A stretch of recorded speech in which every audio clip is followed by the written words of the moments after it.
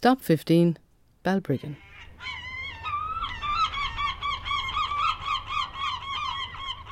The tower here is now derelict, with even the parapet missing. It was built in 1805 to defend Balbriggan Pier and Cove, and it was manned with a full complement of Royal Artillerymen until the end of the Napoleonic Wars, a decade later.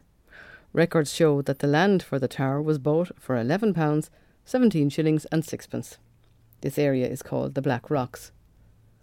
So what was the interior of a Martello tower like? Well, you have to use your imagination here, but the restoration work done by Niall O'Donoghue in Killiney and on the interior of the Sea Point Tower gives us a lot of clues. The towers had 3 stories, with walls 2.3 metres thick.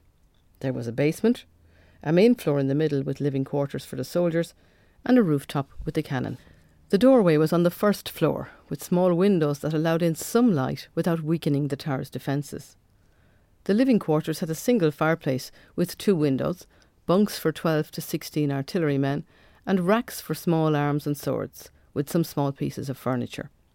The interior walls were plastered, and some may have had timber wainscoting.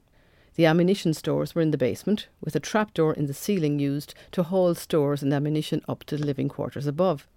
The kitchen and sergeants' quarters were also in the basement, which had stone flags, except for the powder room, which had a clay floor and copper door to prevent sparks. We know that some of the towers had a cistern or reservoir as well, with rainwater gathered from the roof, a useful supply of water for its occupants. To get to the roof, there was a spiral staircase built into the walls, which opened out through a low doorway onto the gun platform. This is our last stop on the Martello Heritage Trail. We hope you enjoyed it, and remember there are more heritage trails to follow on our website, heritagetrails.ie. Much of the information on this tour was gathered from the recent book published by Fingal and Dún Laoghaire County Councils, called The Martello Towers of Dublin. There are links to further information about Martello Towers on our website.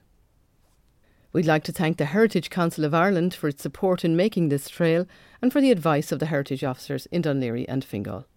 I'm Aileen O'Mara, the producer of this trail, and thanks for listening.